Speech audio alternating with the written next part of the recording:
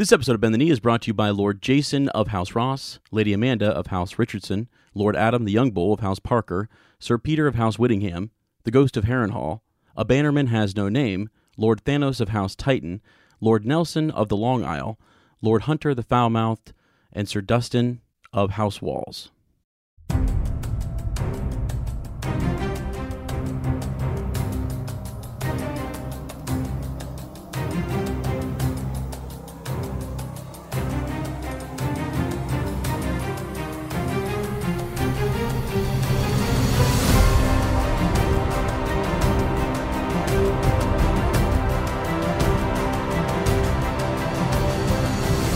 Hello and welcome to Bend the Knee, a Song of Ice and Fire podcast. I am Sir Matt, the Bud Knight.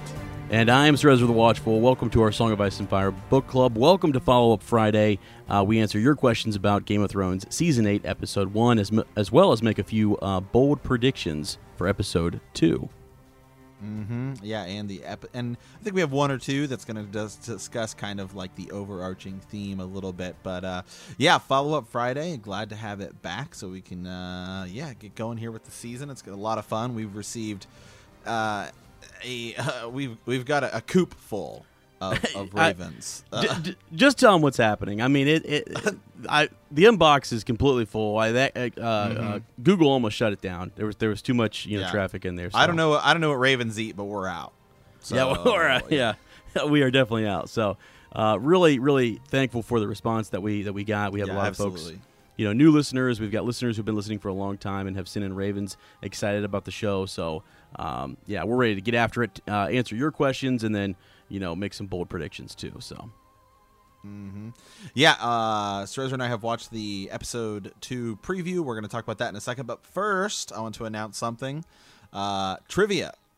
I mean, Follow Up Friday's back. I mean, are we going to bring back trivia? Exactly. Sir Ezra? Exactly. Yeah. So we're going to do a trivia giveaway. All you have to do is be in our Facebook group, leave a comment, obviously with the correct answer, and we will announce the winner next week, and we're going to do a Funko Pop giveaway.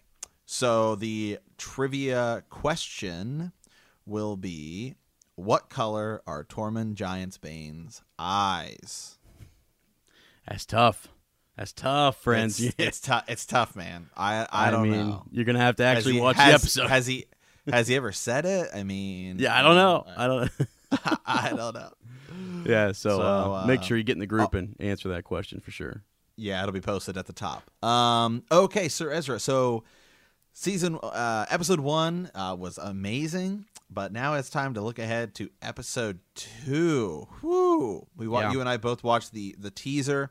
There's obviously the full video is about a minute long, but it's really only about 30 to 40 seconds.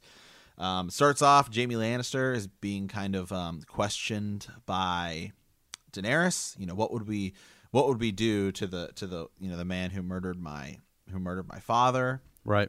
Then we get a little more Sansa and Daenerys kind of back and forth. Like, you should have never trusted, Cersei. Right. We get some of that. We get Jon. We see kind of Jon and Daenerys down in the crypts. We see, then we start to see a little bit of like battle going on, right? Yeah, absolutely. We do. Yeah, and it's getting real dark, and we see like Tyrion up on the walls. So, What are your thoughts about the teaser, and what do you think is going to happen? Well, I mean, I thought it was interesting, that was one of the things I kind of forgot when we had been talking before the season started.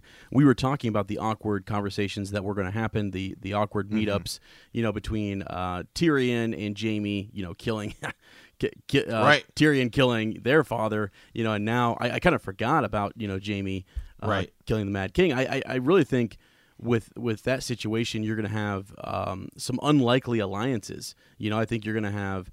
I believe Brienne will step forward and kind of vouch for Jaime, and he might just maybe it's his time to tell everyone that the Mad King was mad and wanted to blow up all of King's Landing. You know what I mean? And I mean, maybe this is where Bran comes out and says, "Hey, this is what happened," and we see it. Maybe it would be awesome to see that scene if we get a Bran flashback. Yeah, I think that would be neat. And I do. When is Bran going to start doing those types of things? Like telling us what's going down. I mean, we've seen a few things in regards to Jon's parentage, and we have a lot of folks in Ravens today who have asked about that, or who have theories or thoughts on how he's going to deliver some of his information, or why he's pushing certain things and not other things. So yeah, I don't know. It was interesting. Didn't give us much. Do you believe that the friend he was referring to is Jaime? I don't know. I actually think maybe like if he means friend in a different way, as in like friend of the realm, or friend to them as an ally.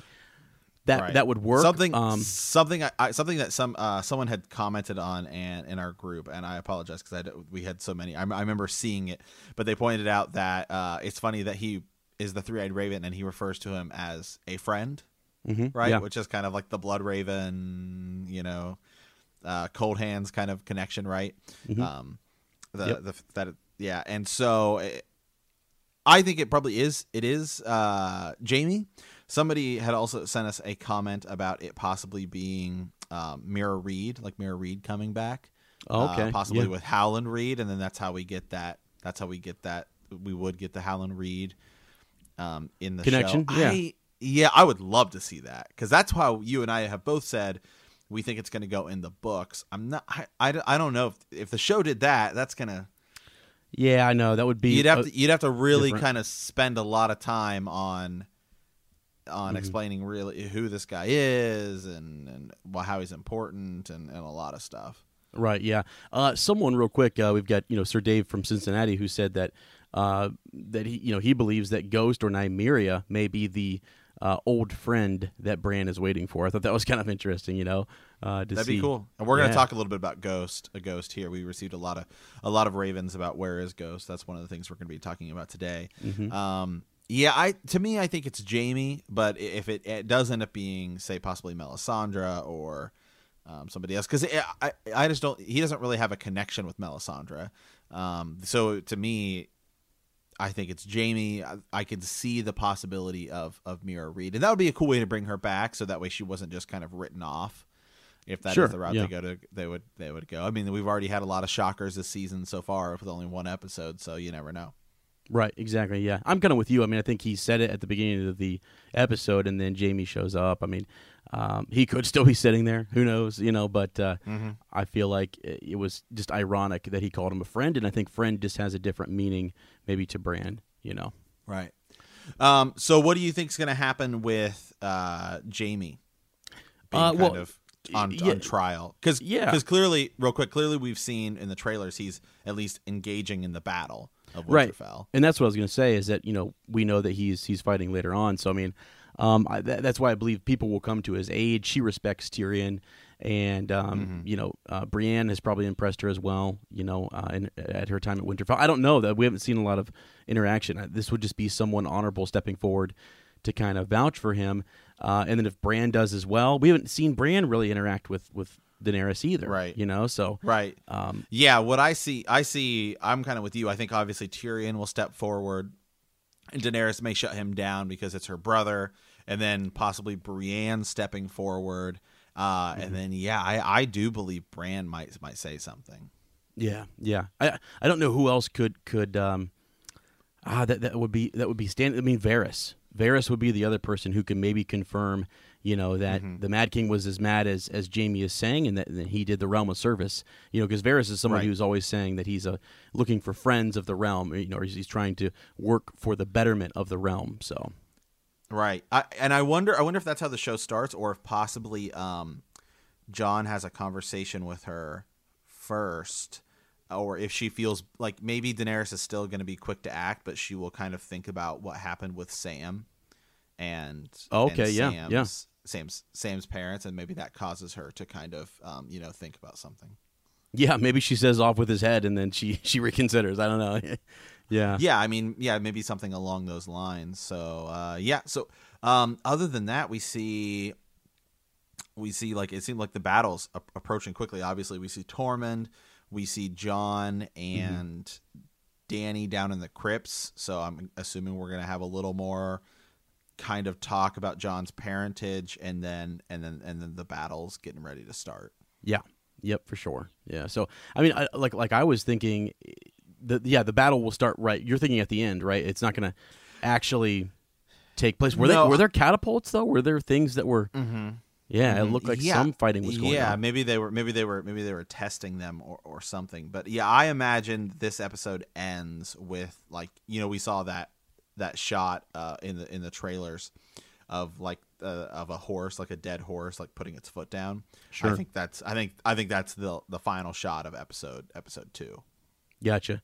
Yeah. Now, this will come up in the Ravens here, but someone mentioned that the first fighting may happen not in the way that we think. It may actually be fighting within Winterfell itself. So I thought that was pretty cool. That could happen this episode. So yeah, I mean, what I think would be the most crazy thing would be if nobody died this episode. Oh my gosh, dude! Because if the battle doesn't start, then get ready because episode 3, they're all gone. Yeah, just dying left and right. Oh man, that maybe would it's like crazy. a tease. It's like, oh man, we're still holding out on some of these characters, and then episode 3, it's like, oh no, it's time. Yeah, I think that there could be a really unexpected, death here in episode 2. I feel like there has to be at least one. I just don't know who that would be. To make a bold prediction, we see all like most of our characters fighting in the war. So, you hate to say Tormund. I mean, again, maybe. But... Well, Tormund, at least we see Tormund talking to Jon Snow. So I don't think, you have Tormund and Beric and Darien, and I'm guessing they at least make it past the Night King down to Winterfell because we see Beric in the trailer. In the trailer, yeah. So yeah, I know.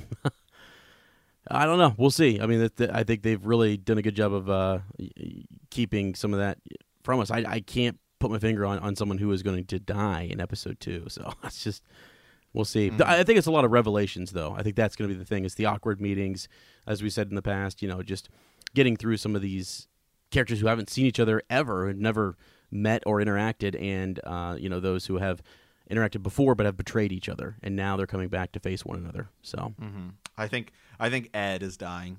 Dolorous Ed. Yeah, I could see that. I think he's the first death, and then that'll signify a couple things. One, okay, we've just lost a significant character. He's not. I mean, he's always been kind of a secondary character. Yeah.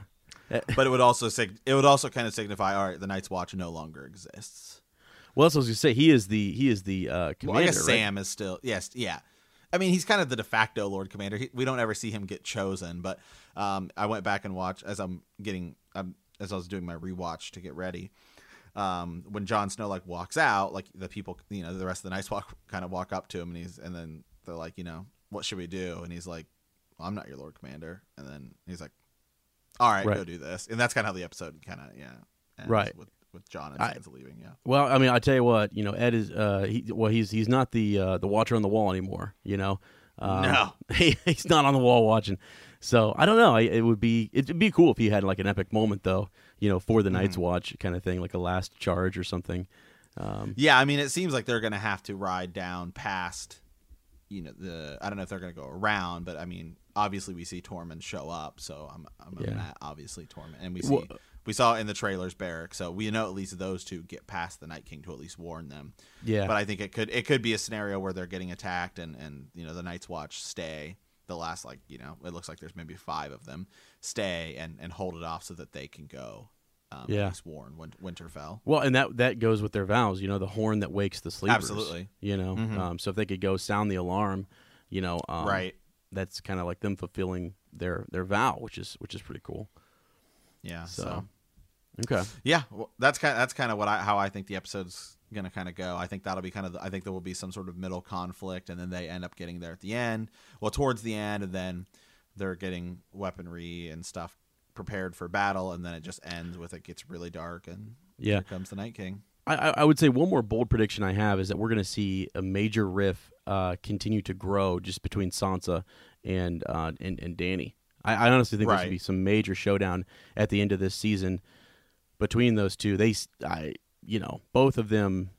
I don't know. There's moments where you think they're going to heal that rift, or that Dany might do something to heal it, and then you see in the teaser trailer the way she's talking to her and the way Sansa replies. That's just going to grow and grow and grow, in my opinion. But we'll see. Yeah, absolutely. And also Jon as well. There's that Sansa Jon kind of riff as well, Yeah. and even possibly Arya, right? Like even Arya is kind of had a little tiff with Jon at the beginning. I mean, just that one little brief thing where she's like, "No, I'm like Sansa and I are on the same page now." Right. Yeah. Crazy. Yeah, it's basically what she said. Yeah. So. Yeah. Yeah. Yeah, for sure. She's like the smartest woman I know. So. Okay. Okay. All right. So we move on over into some Ravens. Yeah, and I thought what we'd do is we have a couple folks here who have just made their own predictions, things that they think are going to happen, going forward. So we would list some of those. And again, we have so many Ravens that we just could not get all of them here. We would do musings on Patreon with some of those Ravens.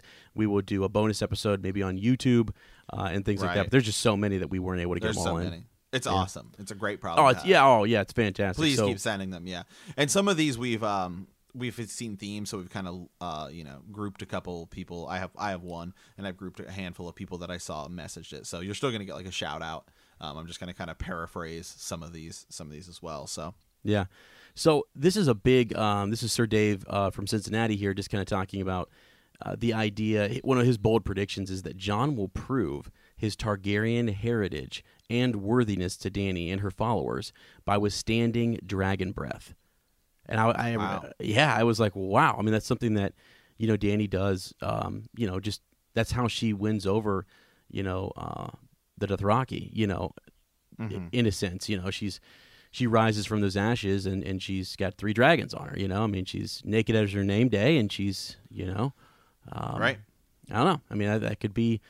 What if? And we don't know. We see Viserion, the Night King's now the Night King's dragon. Yep. I don't believe clearly he uses it's like a blue fire, right? Which I don't know if they're really trying to say it's in the show. Like as we know, there's different degrees of temperature and things like that, or if they just wanted it to be blue because it looked cool. And then there is green wildfire. So and we don't know if it is. I mean, obviously, I'm assuming it doesn't really look like it melts the wall. It just kind of, looks like it kind of destroys the wall. Yeah, yeah.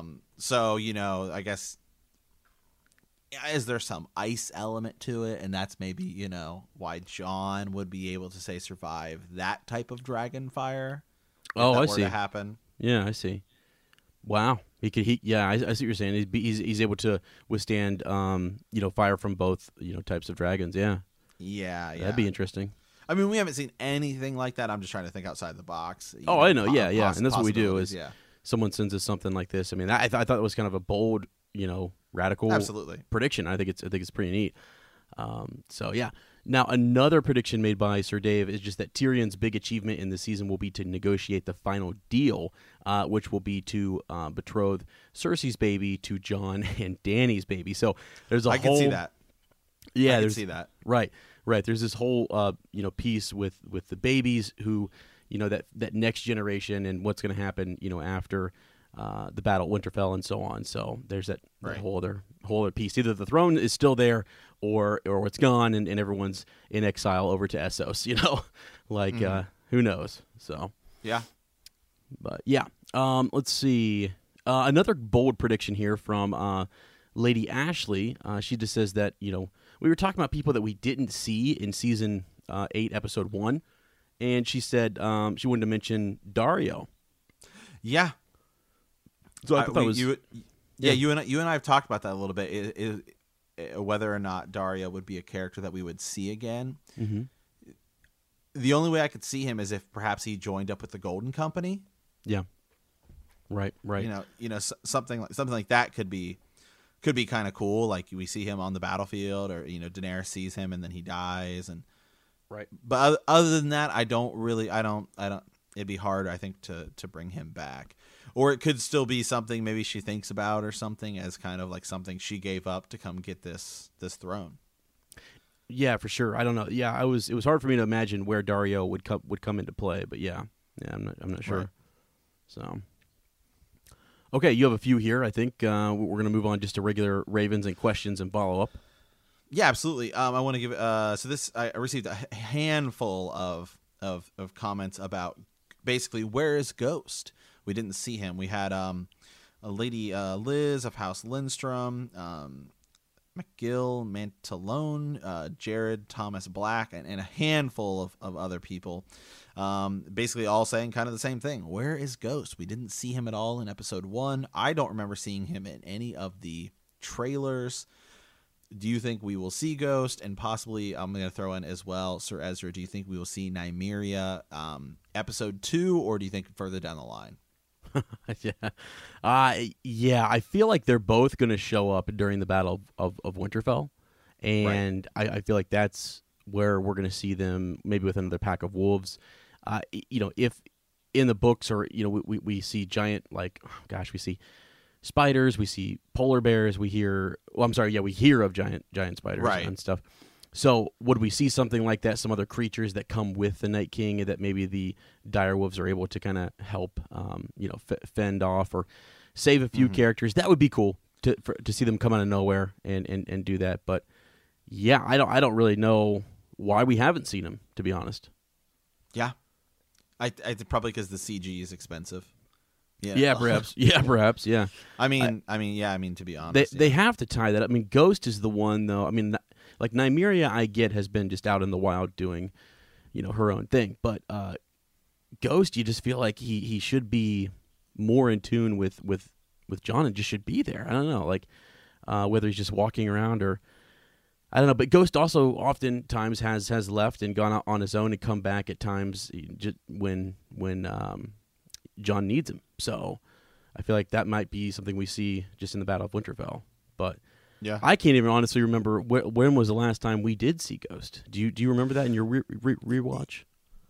He's really absent. He's really kind of absent. I know he's obviously in season 5. Season 6 and season 7, he's not really shown a lot, and I actually don't think he's shown at all in season 7. Okay. Wow. I mean, I just read something here. I don't think he is. I don't think he is shown as in season 7 at all. Because Jon isn't. Well, he's not. Because Jon isn't even in Winterfell for almost all of season 7. He's down with Daenerys on Dragonstone. Huh. Okay. Yeah, that's right. Yeah. One of the visual effects supervisors, Joe Bauer, said that he said that we will see him again, definitely, and he's going to make this is something I just pulled up here. It's from. No, I remember we read something. We read something about that. That he is going to come back. Earlier. Yeah. He's set to make a pretty big comeback in the final 6 episodes. So that's what that does kind of confirm, I guess, that we would see him during the Battle of Winterfell come at a time when he's most needed. Right. So yeah. Anyway, yeah. I'm with you. I think Ghost will show up during the Battle of Winterfell. I also think Nymeria and a pack of wolves will show up during the Battle of Winterfell. And I think they'll both have tragic ends. Oh, man. Yep. Probably. I don't know. Okay, so let's move on. Yeah, I'm glad that people pointed that out because Ghost is definitely really important and is someone we want to see come back. So absolutely, yeah. All right, so next you have who do you have here? I have Lord William Fryer. Okay. From I don't even know how to pronounce that. Adelaide, Australia. Yeah. Yeah, so this is kind of a really long one here. I started my first desk job earlier this year in March and was suggested by friends to listen to podcasts. I searched Game of Thrones, and since finding Bend the Knee, I have been addicted. Sorry it's taken so long to participate, but you will have to forgive me, for this is my first time following a group/podcast of this type. My favorite part of the show is Follow-Up Fridays. Some of the Ravens coming in are so detailed, bringing up theories I would have never considered on my own. My favorites are any that take into consideration Rhaegar Targaryen, Ned Stark, or Sir Arthur Dayne, Sword of the Morning. They're all great men shrouded in mystery. I am show heavy, but have still not read the books. I first started watching Game of Thrones when it was first released. My best friend, who was reading the book, suggested we follow it together. Since the first episode, I have eagerly been awaiting the next, making a tradition of meeting each time, creating a huge feast of food and drink for the occasion. I have recently done a rewatch in anticipation for the new season. It's crazy how much more you notice in the little hints you find for the future. Absolutely. Yeah. My thought on Dany and Jon in the final season are that one of two things will happen. Dany and Jon get married, making the children, like Targaryen children. So Dany is pregnant with triplets. It's kind of the three heads of the dragon thing. So one of these two things will happen. White Walkers are defeated, but right at the end, Dany falls into labor, similar to Summerhall, and dies in childbirth, leaving Jon on the throne with the future of the Targaryen family. Or Jon dies in the battle, killing or helping defeat the Night King, leaving Dany on the throne, surviving her birth of triplets. I don't see any situation where they both survive. The one who lives looking after the future of the Targaryen and the throne. This would definitely be a bittersweet ending. You have the power of the throne and the children, but you are alone, losing your love. Yeah. I don't think anyone but these two will be on the throne, and I don't think it will split into 7 kingdoms. Some people have said that, right? They just go back to the 7 kingdoms, so he doesn't have anything on that. He also gave us a little bit on his, his house history, Lord Fryer here. So he's a small house with a fierce friendship and loyalty to the Danes, reading into our Sandstro home of Fryer, located between Starfall and Blackmont. We have regularly been marrying off our sons and daughters with the Danes for generations to keep our connection strong. I believe the time is right when the realm is distracted by the coming undead army to the north to create a name for myself and bring back glory to Dorne. My house will finally press the advantage and defeat our weakened arch rivals, the Tarleys. Whoa. Wow. Who have lost their leader and future in Randall and Dickon. Hornhill will be taken for Dorne, and Fryer name will finally be known to the realm. I just want to say thank you guys for all the hard work. I cannot wait to see the result of all the theories when the final season is released. In the words of House Fryer, hard will be the battle we fight, but deep are our hearts. So thank you very much for that, Raven there, Lord Fryer. Yeah. I think a lot of people are in that camp that, and I think you and I both said that we don't think Jon and Dany will both survive. Yeah, for sure. I mean, that's the bittersweet to it, right? Is that they're two really beloved characters, right? And one of them has to go, and it not has to. I mean, it would be. It's like we're almost like lulled into thinking that we can't have that type of ending, and maybe we will. And the bitter part will be that some of our other favorite characters like Arya, and Sansa and whoever don't make it.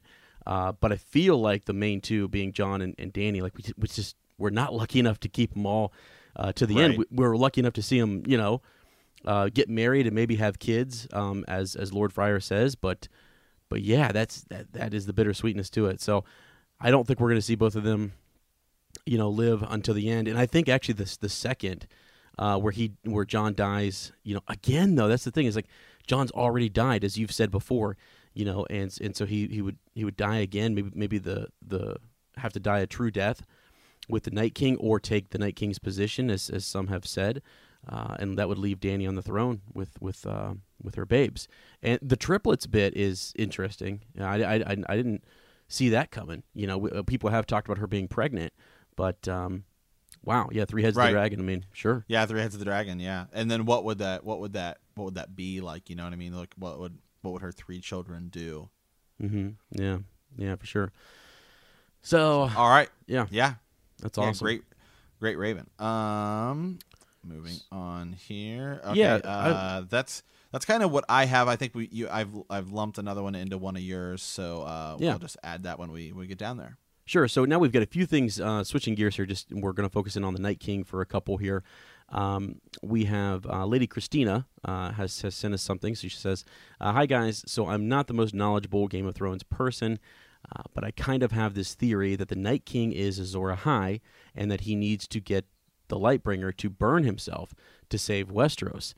I see him saving Westeros 2 ways, because the darkness could either be the White Walkers, but could also be the darkness that fighting for the throne has brought to Westeros." Well, that's interesting. So, like, the idea is that, like, because of all the chaos in the Game of Thrones, there's a darkness just in that, in vying for the throne. So she goes on to say, so the Night King, by coming and conquering with his army, is uniting Westeros, getting rid of the darkness brought on by the fight for the throne, and by then killing himself, obliterating the White Walkers. If there is that high, and I see what she's saying, like if there is that hive mind, connection or that yeah. thrall, connection, then maybe, Right. yeah, killing himself would put an end to that, which that's interesting that he's coming back again. And some people have said, I mean, I think we've had Lord Adam Parker and others who have said that the Night King perhaps once was Azor Ahai or the last hero. Right. Right. And so it would be coming back again to save the kingdoms. So that's kind of interesting. Yeah. So anyways, and she also goes on to say that there could be obvious holes with the theory, and here's the thing. I mean, people send us stuff, Lady Christina, all the time that is just it's just your thoughts, as you say. People are watching the show and they're interested in it. And they want to make a prediction and a thought, and you're always welcome here on Bend the Knee. We'll read anything. I like what she's saying. I actually think there's a lot. She's actually not the first person that has suggested something of that nature to us. Sure. We had a Raven a while ago. Didn't somebody say that the Night King was actually like a good guy? Yeah. Oh yeah. We've had people. I mean, when you're looking for a twist, I mean that's the big one. Right. Is that the bad guy ends up actually coming with a different point of view, perspective, and is actually trying his or her best to save the day. So yeah, absolutely. So yeah, that's pretty neat. That's pretty neat. So thanks again, Lady Christina. That's awesome. Absolutely. Moving on here, Lady Page. We have something here, and then I have another one. This is the one I had, and then we have Lady Page Gower and Lady Magdalene Geiger. Yeah. We will read these both because they're both very, very similar. Very similar. Okay. So we'll start with Lady Page. She says, okay, so the symbol the Night King uses looks a lot like the Targaryen house symbol. Also, only the Targaryens can ride dragons. The only people we have seen ride a dragon in the show is Dany, Jon, and the Night King. Some say that it is only because the Night King changed the dragon, but what if it's because he is a Targaryen? Wow. And you go back to some of our readings, when Nettles and other Hugh the Hammer and some of those folks back in Fire and Blood and A World of Ice and Fire, right? Were called upon to become dragon riders because they had Targaryen blood, and they had, they were bastard born, and so, yeah, that's interesting to think about, that he's able to ride a dragon. Yeah, absolutely. I'm gonna read Madeline's here. We can talk about them both. Sure. Hey y'all, I saw this on Twitter in regards to the White Walker symbol. I don't believe this myself, but it's a possible theory. The spiral kind of that the White Walkers are constantly making. The spiral kind of resembles the Targaryen symbol, and it's possible the Night King is a Targaryen, and that's how he can ride a dragon. See, a lot of people have this thought. Now, I know the lore all says it's likely the Night King is a Stark, but I don't know which to believe, which is why I don't believe it, but who knows? We, especially a lot of people have started pointing that out a lot more with the last episode, because we saw that symbol on fire and it looks, it's like, oh, now we're seeing it in a different light, no pun intended. Right. But, so it does, people started making that comparison. Yeah, that's interesting. I mean, I saw several, different images of that burning with the side by side of the, three heads of the dragon Targaryen, sigil, and I get it. It does look similar, doesn't it? And then when you add in what Paige said there as well about the idea that the Night King is able to ride a dragon, so there's a lot of hints there, leading us to believe that. The crazy thing, and again, you get show and book being different. It's hard to kind of think of, a Targaryen being the Night King just based upon what we know in the books. And that's why I think it's so cool when you have people who come in who are, show heavy, who come up with that idea. I never would have thought that. I never would have come to that conclusion because of what I know about the Long Night and the others and what have you. So. And the time at which they came and where the Targaryens were still in Valyria. So, it's... Yeah, and the show hasn't really the show's never really discussed any of that. No, so the show could go in a different route, although I find it hard to believe, considering that they are going to be creating a prequel that's all about the Long Night, Yeah. Right. Also, they do reference, well, they don't reference it directly in the show. they do on like on the DVD extras, the season extras, the do DVDs and Blu-rays, Right. where they have we've discussed some of these, and if you haven't seen them, please go watch them on YouTube because they're really good. They're like little mini history or lore lessons, and they're told through like the voices of the characters. So like Jaime Lannister, the actor who plays Jaime Lannister, does one about like the Kingsguard and stuff like that. And so they reference kind of history aspects, more drawn from the books that they kind of don't really talk about a lot. So they're really cool. And I do believe there is one about the Long Night in there. So that's super cool. And you and I have talked about this as well, Sir Ezra. There's really two things that there's really two questions that the show has. The show's going to answer a lot of like what happens, what questions. The show is still yet to answer two why questions. Why did Rhaegar go after Lyanna, and why is the Night King marching? Even if it's just, we just know he's this big bad villain, but we really don't have any other reason behind his motivation other than that he is just the darkness. Right. So I hope we get at least something explaining, a little bit more as to why he is marching. Yeah, exactly. Or, even if they don't tell us directly that, but they do something and we figure out who his target is, and then from that we say, well, why is his target Bran or Jon or whoever? Right. And if he identifies that person as who he's after, then we start to say, okay, you didn't give us everything, but you definitely pointed us in some direction, and your audience will then sort of be probably super hyped to go into this prequel, show, So I don't know, because we need to know a little bit about our villain. We need to know what his motivations are to a certain extent, and sometimes we can get those just through his actions and what he is, what he's doing right now. He's just he's raising an army.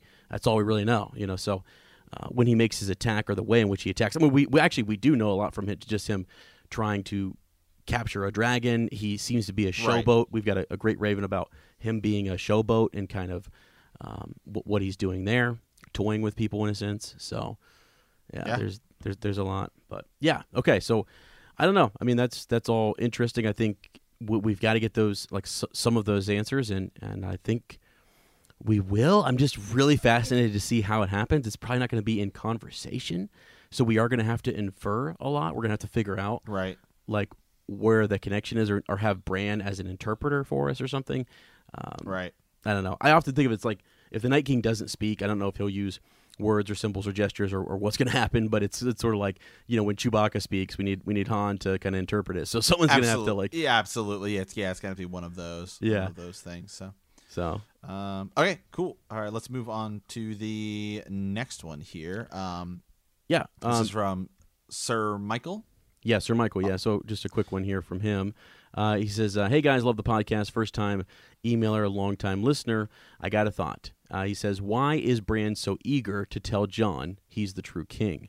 The army of the dead is so close to Winterfell, it seems like it's something that can wait, unless Bran is the Night King, and he wants to, cause a rift in their relationship. What are your thoughts?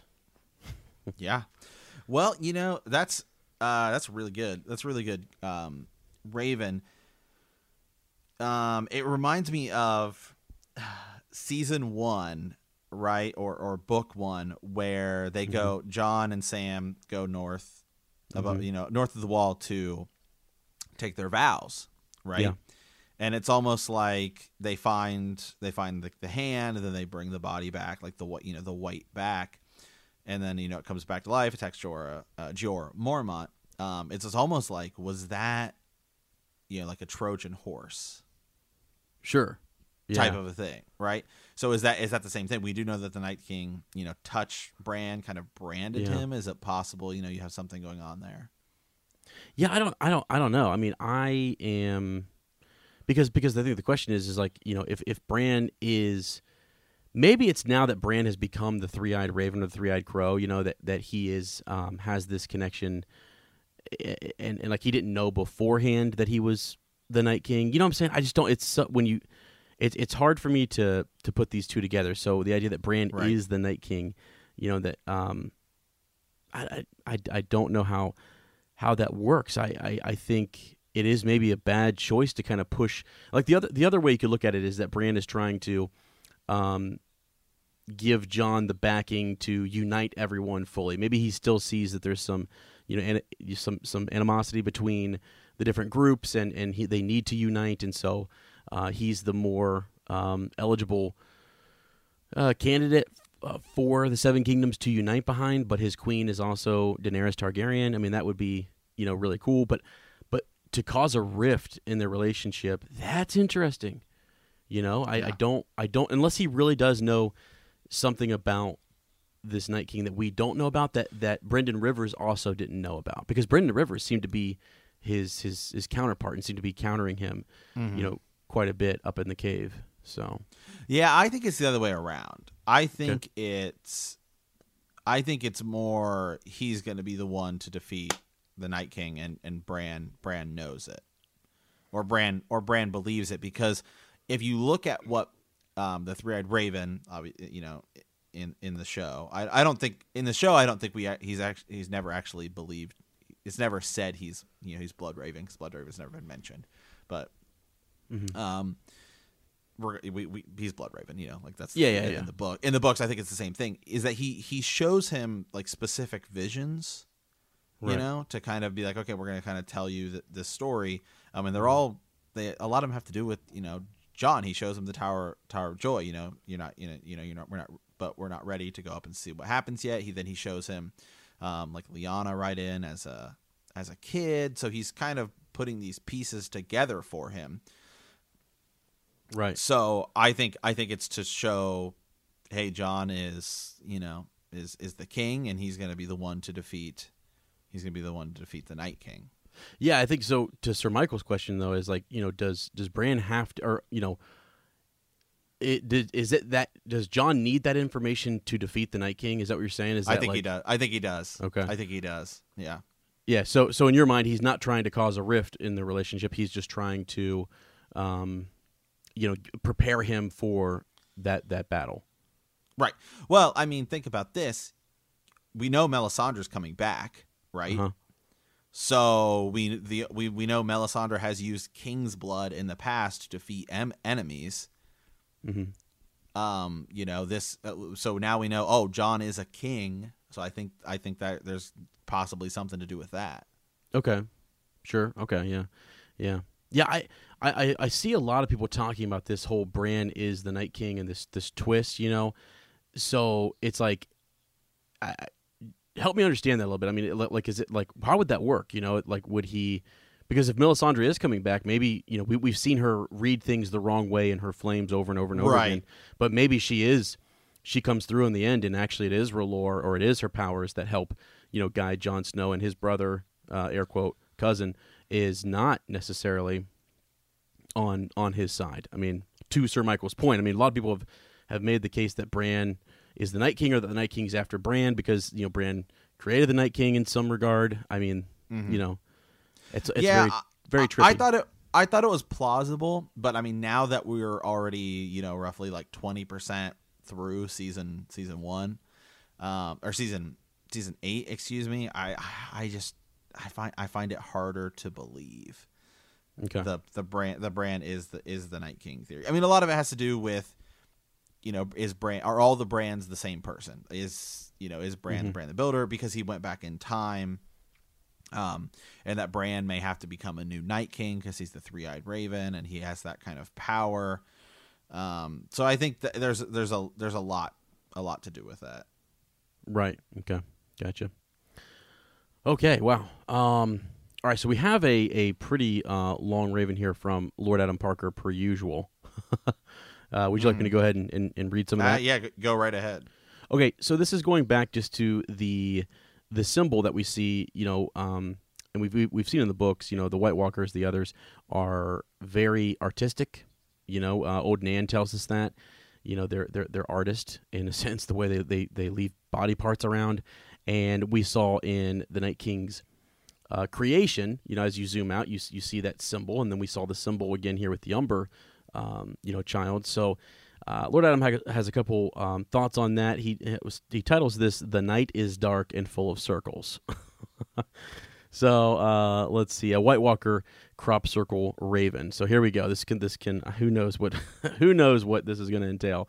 He says, from the sun, moon, and planets to the eyes that give us sight, the circle is everywhere in the natural world, but it's also stamped everywhere in the human-made world. From wheels, domes, to logos, to infographics, it's a form that is utterly pervasive. The first circular inscriptions have been dated to about 40,000 years ago, when ancient humans carved circle marks called petroglyphs into rocks, cave etchings or drawings like on dragonstone. It's not clear what they were trying to achieve with them, but some of the oldest ones are, circles, spires, and possibly like the wheel, You see that in different areas of the globe, in different areas of time, you can see there's some sort of fascination with circles, right? 10,000 years ago, the circle infiltrated every area of human knowledge, from architecture to urban planning, linguistics, objects. Today, it remains a dominant form in the world of information and design, but that still doesn't explain its omnipresence. There is only so much wisdom obtained from the earth, and don't forget, from the earth wisdom, right, with Lord Adam Parker. So for that, we must look into scientific theories about humans' obsession with circles. He says, we know that humans are more attracted to curved shapes than angular shapes. Well, preach it. That's for sure. Mm-hmm. The curves, my friends, don't forget them. Something backed by several recent studies, which makes sense from the evolutionary perspective. Data designer Manuel Lima describes in the Book of Circles, quote, it goes back to primitive roots in nature where most shapes are curved in nature, he says. Quote, they're softer, they provide some safety as opposed to angular shapes. The teeth of animals, the hard shape of a rock, those are, those signify danger. Another theory is that humans associate geographic shapes with emotions, and that circles correspond with happiness. The psychologist John Basile conducted an experiment in 1978 in which he painted the faces of participants black, and then added luminescent dots. When the participants were asked to perform expressions of happiness, the dots would form, in circular shape, upward, open shapes, while expressions of anger created downward angular forms, with the angry face shape activating what is that word? The abnadala, the thing. I don't know. Yeah. In your brain. It's a thing in your brain. Sense of fear. Sense of fear. The circle, in the context of his research, is an abstract symbol for happiness, while the pointed triangle represents anger. All right, so a third theory has to do with the curved shape of the human eye, which slightly distorts the world at the edge of vision, similar to the distortion in a crystal ball or in fisheye lenses, though not quite so exaggerated. Circular shapes tend to complement this physical construction of the eye. Circles fit so well into the visual apparatus. Flowers are universal symbols of beauty. Every culture around the planet and throughout history has regarded them as objects of wonder. One aspect of their beauty is that they exhibit a special kind of symmetry. Flowers grow organically from a center that expands outward in the shape of a spiral and creates what we call rotational symmetry. You can spin a flower around and around and it looks basically the same, but not all spirals are created equal. It depends on the rotation in creating the spiral. For instance, we build a spiral at an angle of 90 degrees. If we build a spiral at an angle of 90 degrees, we'd get a boring cross. Does not resemble a circle at all, but rotate it at 45 degrees and we'd get the symbol left by the White Walkers at the Last Earth. So the White Walkers have used spirals before. The Night King has a fondness for leaving behind his victims in spooky patterns. In the very first scene of Season 1, Episode 1, a man of the Night's Watch finds corpses in the woods lying in an eerie formation. It wasn't spiral, but creepy nonetheless. In Season 3, Episode 3, Jon Snow and a group of wildlings, including Mance Rayder, Tormund and Ygritte find dead horses beyond the wall in the shape of the spiral.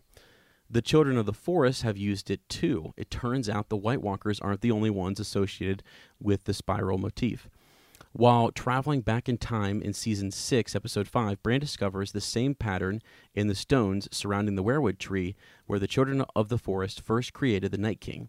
The sequence shows Leaf stabbing the heart of a man with a shard of dragon glass, causing his eyes to turn blue, showing his transformation into a White Walker. In Season 7, we learned that the children of the forest often use the circular symbol in carvings as well, thanks to several ancient cave drawings Jon and Daenerys find in Dragonstone. Spirals and swirls appear around the cave, and one even appears next to a drawing of early humans. The White Walkers actually copied the children of the forest. In the behind-the-scenes interview from this Season 7 episode, Game of Thrones showrunner David Benioff confirmed that the White Walkers copied the symbols from their creators. Wow. Okay. So, quote, one of the things we learned from these cave paintings is that the White Walkers didn't come up with those images. They derived them from their creators, the children of the forest. These are patterns that have mystical significance for the children of the forest. We're not sure exactly what they signify, but spiral patterns are important in a lot of different cultures in our world, and it makes sense that they would be in this world as well. Okay, to summarize, what we saw at the Last Hearth with the Umbers is not a threat to Daenerys because it looks like the Targaryen sigil. The Night King doesn't know what the Targaryen three-headed dragon looks like. The White Walkers got their love of logarithmic spirals from the Children of the Forest, and we know that the Children of the Forest are an inspiration from old Celtic religion. The Celts of Old drew their religion from nature, as we learned about spirals, that their spirals are found all over in nature, from flowers to hurricanes to seashells, broccoli, and even our galaxy. Therefore, the Children of the Forest worship trees, rocks, water, everything in nature, and were inspired to recreate the very essence that makes up nature. The White Walkers are just following what they know, and they know the elements. Wowzers. So, Lord Adam Parker, I mean, that's a lot to say that simply the inspiration is just that they're, kind of mimicking the Children of the Forest. I mean, they're right. That's them marking their territory, right? I mean, I guess that's a sign that they've been there. That's their handiwork, right? Mm-hmm. So, I mean, I don't know if there's any. He kind of mentioned that there might be some magical aspect to that, or it's part of a ritual. You look at what Melisandre did; she has a lot of rituals and things, and the words that she uses and the way that she burns people. You see her on Dragonstone there doing that, bringing folks to R'hllor several seasons ago. So, yeah, I mean, I think it's interesting, and it does further, more kind of confirm or make us really wonder, like, how much can you trust the Children of the Forest? Is it just a mistake that they made, in creating the Night King? And then they've tried to undo that. How? Right. Right. Well, I mean, it's also like if you look at the scene where the children create the Night King, right? There's all those like stones in the ground, right? In that kind of pattern, and then there's that tree. I mean, think about it. Like we, obviously in like Christianity, we don't just it's like it's worshipped in a church, right? Sure. So like even though you have this kind of pillar, and a lot of churches have like a big cross right in them. So it's like then you kind of build it out from that, which is that symbol. So for the children, it's possible that a weirwood tree is like the middle, and then they kind of build out, right? And they just happen to build in that shape. So I think that maybe that could be something, because it's clearly a tree. It's a weirwood tree that they use to create the Night King, but where he's created, they have that kind of that stone pattern that goes out of it, and so maybe then that becomes their symbol. And then, like Lord Adam Parker is saying, then that symbol is drawn in like caves and stuff like that too. Yeah, interesting. That's the way. At least it's the way I kind of think about it. Right. Yeah, I don't know if there's going to be any more significance to it other than what he puts out there as just that it's an identifying mark and that's all there is to it. Although I mean, I think one of his points in was the books we will. I think we'll get more. I don't think the show is going to spend very much time talking about the. I mean, I don't know. I feel like they should. Right? I mean, they at this point, especially they've referenced it so many times, like always the artist. We're going to need to know kind of what those symbols are. I hope they give us a little bit about it. Yeah. I mean, yeah. I hope they do too. I mean, I think one of his major points was that it's not. Yeah, going back, someone earlier just said that maybe he's using that artistry to identify with the Targaryen family, and then Lord Adam Parker saying, the opposite of that. It's not a Targaryen threat. He's not, pointing out that I'm coming after a Targaryen. I could go either way on it, quite frankly. I mean, I don't exactly know. I think there's clearly some sort of significance, and I think the show is going to have to explain it because they've referenced it enough times to make it significant. Yeah, for sure. Yeah. Okay. All right, so that was cool. I mean, that's interesting. That's what Lord Adam Parker does. He takes us back to the Earth, and he takes us back to what we know now, and really what influences Gur, and why does he incorporate some of the symbolism, the motifs that he that we see in a Game of Thrones? Where does he draw his inspiration from? And so I think that's sort of the intent of that Raven, and I always loved that. I always loved to kind of bring it back to to the influence. So right. All right, let's move on here. I mean, we've got the Doom of Westeros, I think, is next. Mm-hmm. Mm-hmm. Yeah, hi. I have been. This is from Lady Tiffany Chambers. Yeah. Hi, I have been listening to your podcast for a while now, and it is the best I have heard. Anywho, I have two theories. Yeah. What if what if the Doom of Valyria foreshadowed the Doom of Westeros, but instead of fire, this time it is ice? Valyria was a great civilization, and Westeros currently is. Valyria's doom happened by fire, and it consumed everything by the black that ate the sky. Flames shot so high and so hot that even dragons burned. What if that's the same fate for Westeros, but in ice? The Night King is the doom of Westeros. This is, of course, implying that no one makes it out alive, or that someone is writing about the events after the fact, sort of like the theory of Sam writing the Game of Thrones. My second theory is that what if Jon and Dany end up turning on each other and fighting? Game of Thrones is known to be full of twists, but it would be something that literally no one saw coming. Or maybe they did this depending on how the next few episodes go. Mm-hmm. Yeah. I don't know. Just some thoughts to think about. Thanks for making such a great thought-provoking podcast. Yeah. Well, thank you, Lady Tiffany. We definitely appreciate that. And I do, that's an interesting, gosh, I mean, like parallel or whatever, some symmetry in and of itself. The idea that, you have the Doom of Valyria coming from fire, from fire, and then Westeros being doomed, by ice. And, maybe you do see a migration of, maybe that's the sad, the bittersweet is that, we win, but, the Targaryens they can't really return to Valyria. We see in Fire and Blood when they do, they come back with, smoking fire burning, worms inside of them and stuff. Right. And, yeah, absolutely. When Balerion, takes that girl over to Valyria. So I mean, maybe it is an uninhabitable place. It's like that could be something that happens, and they have to migrate to Essos again, which would be ironic, right? And yeah, maybe that is what the children want. Maybe that's what they're going for, and that's the big leave Westeros and go back where you came from. Right. It's been thousands of years in the making, but they finally did it. They broke the land and they were able to get them out of there. So, and all the children are gone to not see it. So right. Yeah. So. Yeah, and we don't know. I mean, maybe they're all hiding down in those caves, deep down in the who knows. But yeah, I don't know. That's interesting. I think it's kind of neat just to see the flip side of that.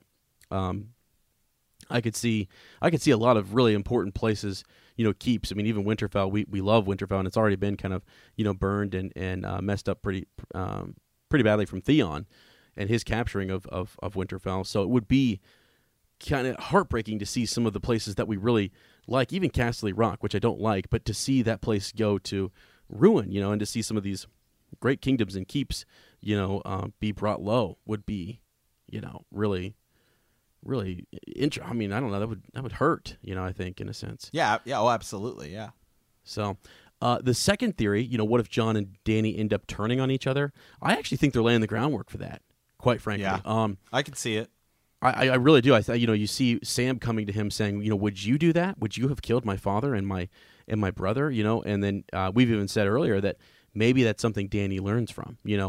But I don't know. You've got Sansa, who's also trying to tell John, like, I know what I'm talking about here. I've played this game and I know people. And even though we are fighting for the fate of Westeros, there are still other people who are looking to take advantage of this moment, like Cersei and possibly Dany or whoever, so Sansa's keeping an eye on her. And I think Arya really respects her for that. So there's definitely some rift or division between, John, Dany, and Sansa and Arya. And I think Cersei would love that. So, and now Sam's coming, with his whole piece to John. I feel like there's going to be more that's going to, let's say, for example, that Dany, says to the Kingslayer, you're dead. Hang him. Take him outside and hang him. And John has to step in and say, like, hey, hold on. That's not the way to rule. That's not the way to govern. And, that would be interesting. That would be kind of a shocker, I think. So, yeah. I don't know. We'll see. Yeah, I think I think there could definitely be a rift between John and Dany. I mean, when Daenerys finds out that John's the, oh, yeah. Has a better claim than she does, that could definitely cause a rift. Yeah, for sure. 100%. Yeah, that would be huge. So we'll see. I really think, I actually kind of want to see that a little bit. I mean, I love that they're together. There's going to be this, like even at the very end here, there's going to be more fighting and there's going to be more vying for, position. And I kind of feel like John is the one who is in the right here. We keep looking to John saying, no, he's seen this enemy, and actually what's crazy is that Dany has as well. And she does still seem to be playing the Game of Thrones. And that, I don't know. I don't know that I like that. I like that John's just sort of like, it doesn't matter. I brought us allies. If I had to bend the knee, then I bend the knee. We have to win. We have to live and survive. We can figure this all out later. And I don't get that same vibe from Dany. I wish that I did. And maybe that's what we're going to see next episode is her turning, more into that leader. Because that's why people will look to John. And that's why they wanted him to be king. And they're all, even what's her name? Stark, Lyanna Stark, right? Or not? What's Mormont? The little Mormont girl, right?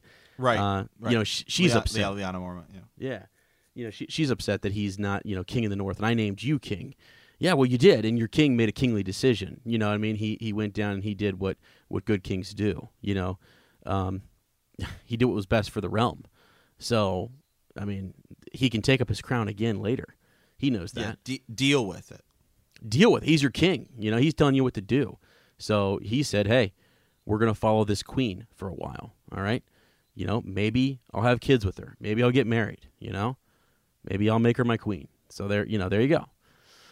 But there's definitely a big rift forming. And I think that's going to be this other layer to it on top of just the actual physical, person versus person conflict or, person versus other / white walker.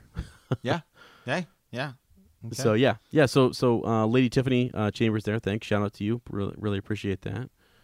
Raven, I think we have another Raven here, kind of a bigger one, and we'll probably end with this one, and we'll have a little discussion here at the end. Sir Matt and I will. But this is one that we found. Oh, actually, I'm sorry. We have two more. Mm-hmm.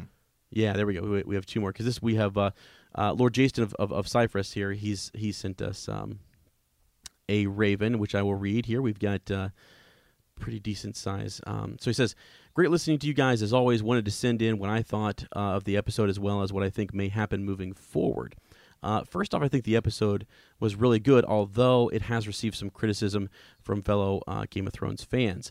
I did think there were a few funny parts, especially when Bran keeps making these ominous statements such as the Night King. Yeah, the Night King has broken down the wall / has your dragon and is on the way. And nobody really bothers to ask him follow-up questions on these things, and just kind of right. Like last season when Sam meets Bran, he's like He's like, I'm the three-eyed raven. He's like, oh, you know, Right. like Okay. Yeah. Nothing said about it. Right. Yeah. And he goes on to say, you know, and they just kind of go about, you know, their business, what they're doing. There's no mention of it. So he says, also, I thought about when the Night King killed the Umber Kid and put the arms all over the wall. It's funny to imagine the Night King and his people all standing around pasting these arms to the wall for an hour, and his followers all saying, a little to the right. Meanwhile, the Umber Kid screams in his ear as he's adjusting the arms and scares the Night King as he forgot he brought him back to life already. That is a funny image, actually, to see those guys, you know, kind of. No. Okay, there, yeah. Yeah, right there, yeah. Oh, man. He says, but more seriously, I can foresee a problem with Dany and somebody that Jon loves, whether that be a Stark family member.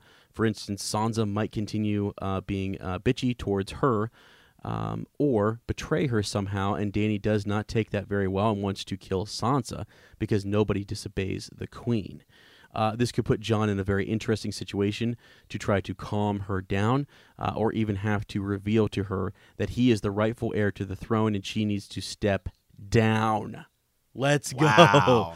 Bend the knee. If this were to happen, she may have no choice but to try to kill him with her dragons, which they could disobey her and try to burn him, but he is unable to be burned. That's cool because that kind of goes back with what someone else was saying earlier, that he would be tried by fire, literally.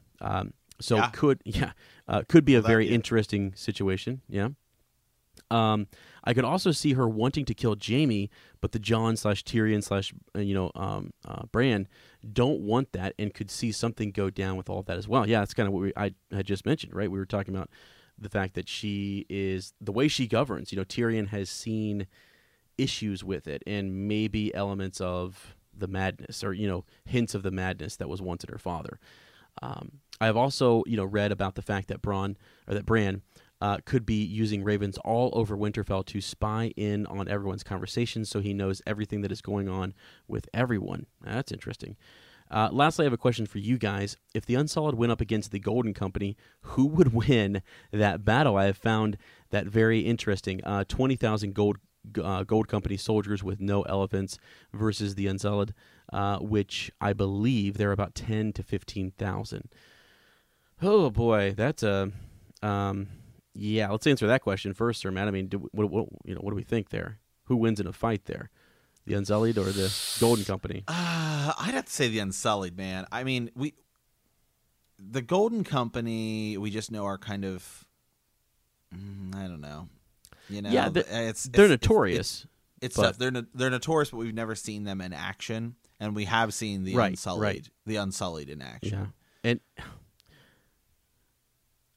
The Unsullied are like the Unsullied are like a different breed, though, right? Like, if you think about the difference between like Spartans and Romans, you know, Spartans are trained like from the get go, and that's what these Unsullied are. These Unsullied are trained from the get go, whereas we just know that the Golden Company are notorious and they're really good and they're sellswords.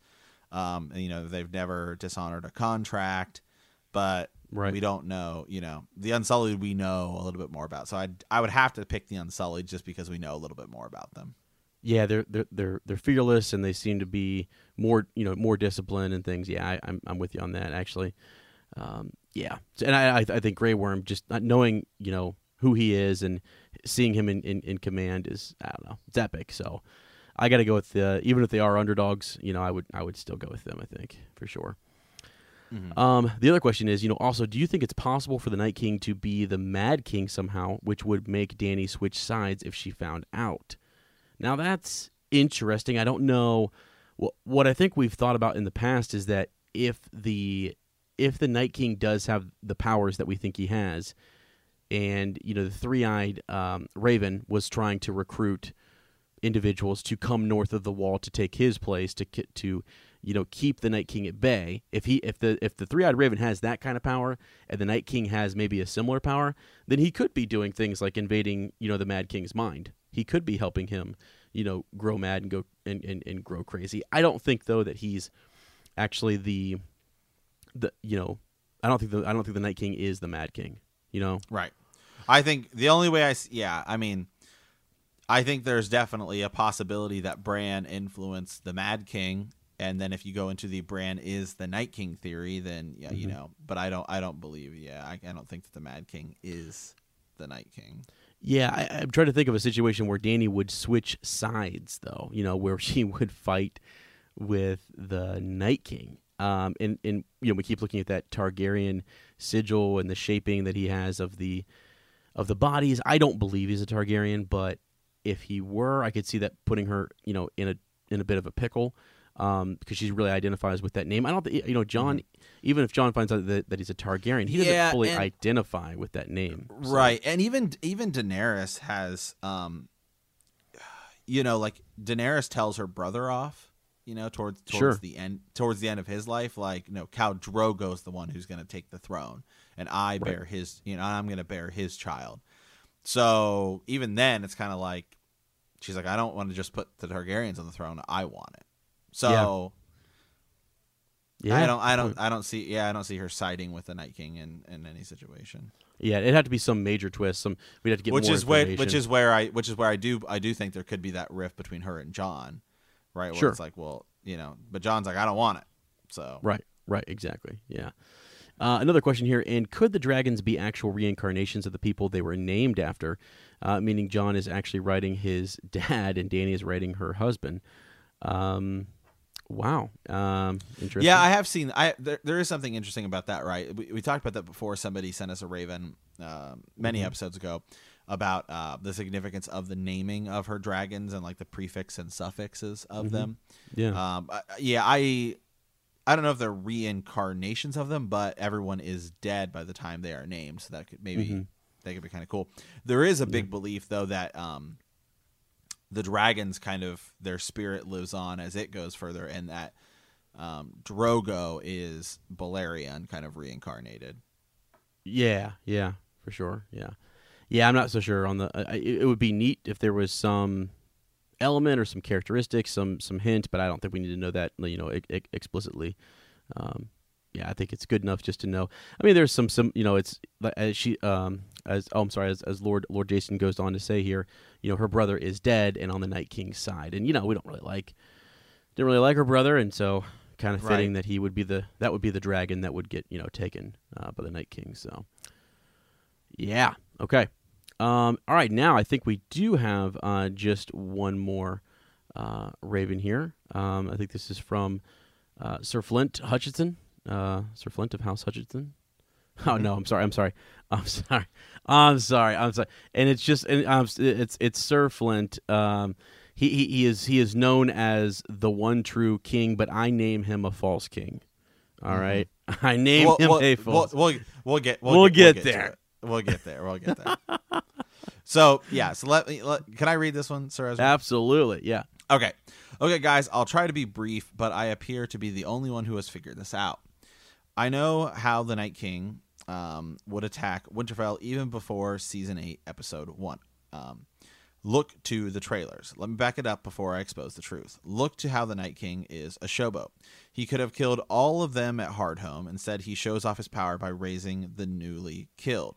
He could have used those ice lances and picked off the North of the Wall group, which I've talked about before. He saved it for the dragon. A future theory another time. We'll get there. He pegged the boy to the wall. He is a show-off. So I ask these questions when we see the trailers and the change to the opening map. Why have we not seen detailed battling with the whites? Why is it that all we see is the back of the dead horse as they approach Winterfell? Look back on the Season 8 trailers. Big question. Who is the most badass fighter? Who fears nothing and no one? Answer, Arya Stark. She fears no one. So look to the trailers and ask, what scared Arya? What is the one face of death that Arya couldn't face? Where is she when she is running scared? What is the name of one of those trailers? I answer it in reverse. The Crypts of Winterfell. She is running out of the crypts. Ned Stark. The showman, the Night King, will not attack from the outside. He has the numbers, but nothing. No catapults or siege equipments. Where they all except the attack to where they all expect the attack to come from.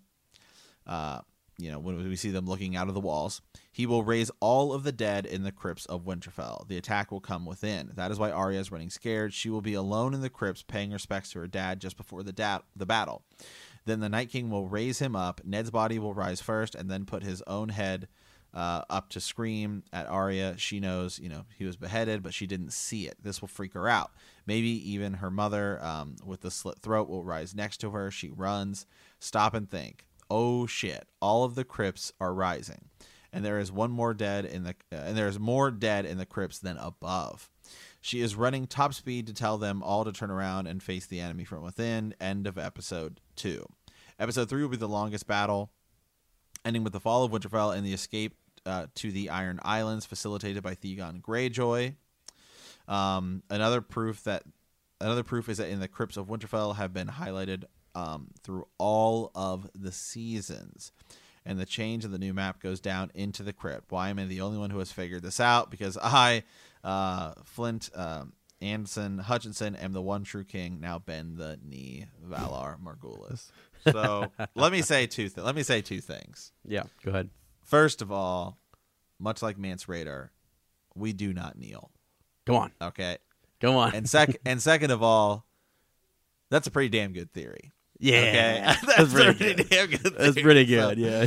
Definitely gonna have to give this guy some credit. Yeah, that is true. There's definitely something going on in the crypts. They show it in the trailer. Yeah. Or in the opening credits. We've seen it in all of the seasons. It is highlighted. What is down there? The only thing I have about that is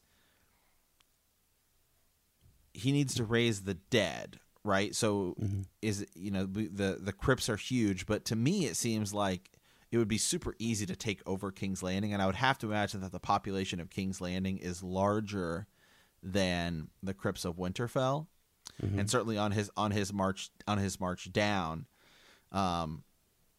unless he believes that he's going to raise this dead army because maybe it's Jon Snow or possibly Daenerys that's the bigger enemy. We need to take care of them. Yeah. Otherwise, to me, it would make much more sense to just like, okay, we'll go get Winterfell later. Right, but maybe it's or we're just gonna take him out because he's a showboat. That's where he's going. So yeah, it's a really, really good point. Really, really good theory, and we're gonna find out a little bit more in just a couple days, man. Yeah, for sure. I mean, I like the idea that there would be an enemy from within. I think that's really interesting. Just to see everyone get that's what you wouldn't expect that, right? You're like, wait, what? The enemy's outside. No, they're inside. That would be a huge twist and a great way to kind of end episode 2. So I really did like that. I'm not sold on the whole it being her father, but I mean, maybe. I guess if he is down there was the whole bit about his bones being returned, to Winterfell. Right. Absolutely. So yeah, there is that. But yeah, I don't know. My other thing is like I want to know more about the Night King and his power. Can he raise the dead anywhere? Are there other places that he stopped in when he, was at up there by House Umber? Was he raising? Look, there were no bodies there, right? So as he killed them, and as they slaughtered everyone there, he converted them, and they became a part of the, the army of the undead. But how long, how far back can he go and raise people from the grave? You know what I mean? Is sort of my question, because Lord Adam Parker has brought this up before. Yeah, absolutely. Yeah, can he just raise any skeleton anywhere? Yeah, that's my question. Is what are the limits on his power there? Because if it does look, there is some evidence to suggest though that the spirits, the vengeful, whatever they may be, spirits down in the crypts of Winterfell are being guarded by the Iron Door, kept in maybe by the Iron Door with the iron swords across absolutely their laps. So there is a lot going on there that might suggest that they're trying to do things, help prevent their ability to rise. So I don't know. I think it's fascinating, and I kind of feel like there may be another enemy within that could rise, or maybe they don't need to explain that. Maybe it's just like he was able to there's some connection that he has to the Crypts of Winterfell, and he's able to raise, these individuals. There's something special and magical about that place. That could be, the answer there. So, but yeah, it's really cool. It is really cool. And why is Arya, so freaked out? Why is she, running for her life? She fears nothing, but she looks afraid, so yeah. Although I will say, I will argue that she did look almost as afraid when she was, facing what's her face at the House of, Black and White. I mean, yeah, right. when she first encounters her. Now, she from that point forward after the fight, she really, has held her own and has been epic. So, but yeah, I don't know, really cool, man. I really like it. So, appreciate all the Ravens. I mean, we have tons and tons more. So we'll try to maybe do those, as I said, in musings or. Come back to them. Maybe some of them are still relevant. We have some people who did predictions on like the whole season. Yeah. So if you did a prediction, Raven, and it kind of covers several episodes, we'll hold on. We'll try to bring that in next follow-up Friday. But yeah, don't forget the trivia. Make sure you hit up the Facebook page and get in, on that on our giveaway. So yeah, absolutely. So, woo! All right, man. Thank you guys so much. It's been a lot of fun, and I look so forward to the future weeks here. But it is time to say farewell. We want to thank you for playing the Game of Thrones. In our next episode, we will be discussing Season 8, Episode 2. Yeah, and thanks again to all of our new listeners. We've had some huge support from our listeners, some great reviews on iTunes and what have you. So that really does help the podcast, and we sincerely appreciate it. So if you like our podcast, don't forget to subscribe, like us, write a review, leave a comment, or send us a raven at btkcast@gmail.com. We will see you in a week, and remember, the winter is coming.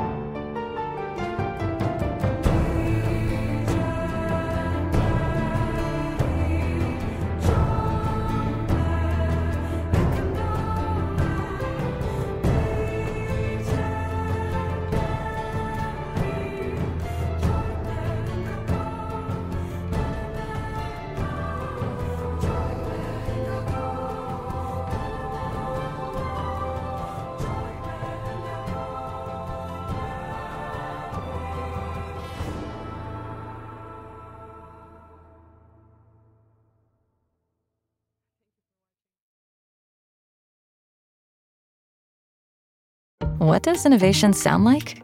It sounds like the luxury of being in the moment with your customer, client, or patient. It sounds like having the right information right when you need it.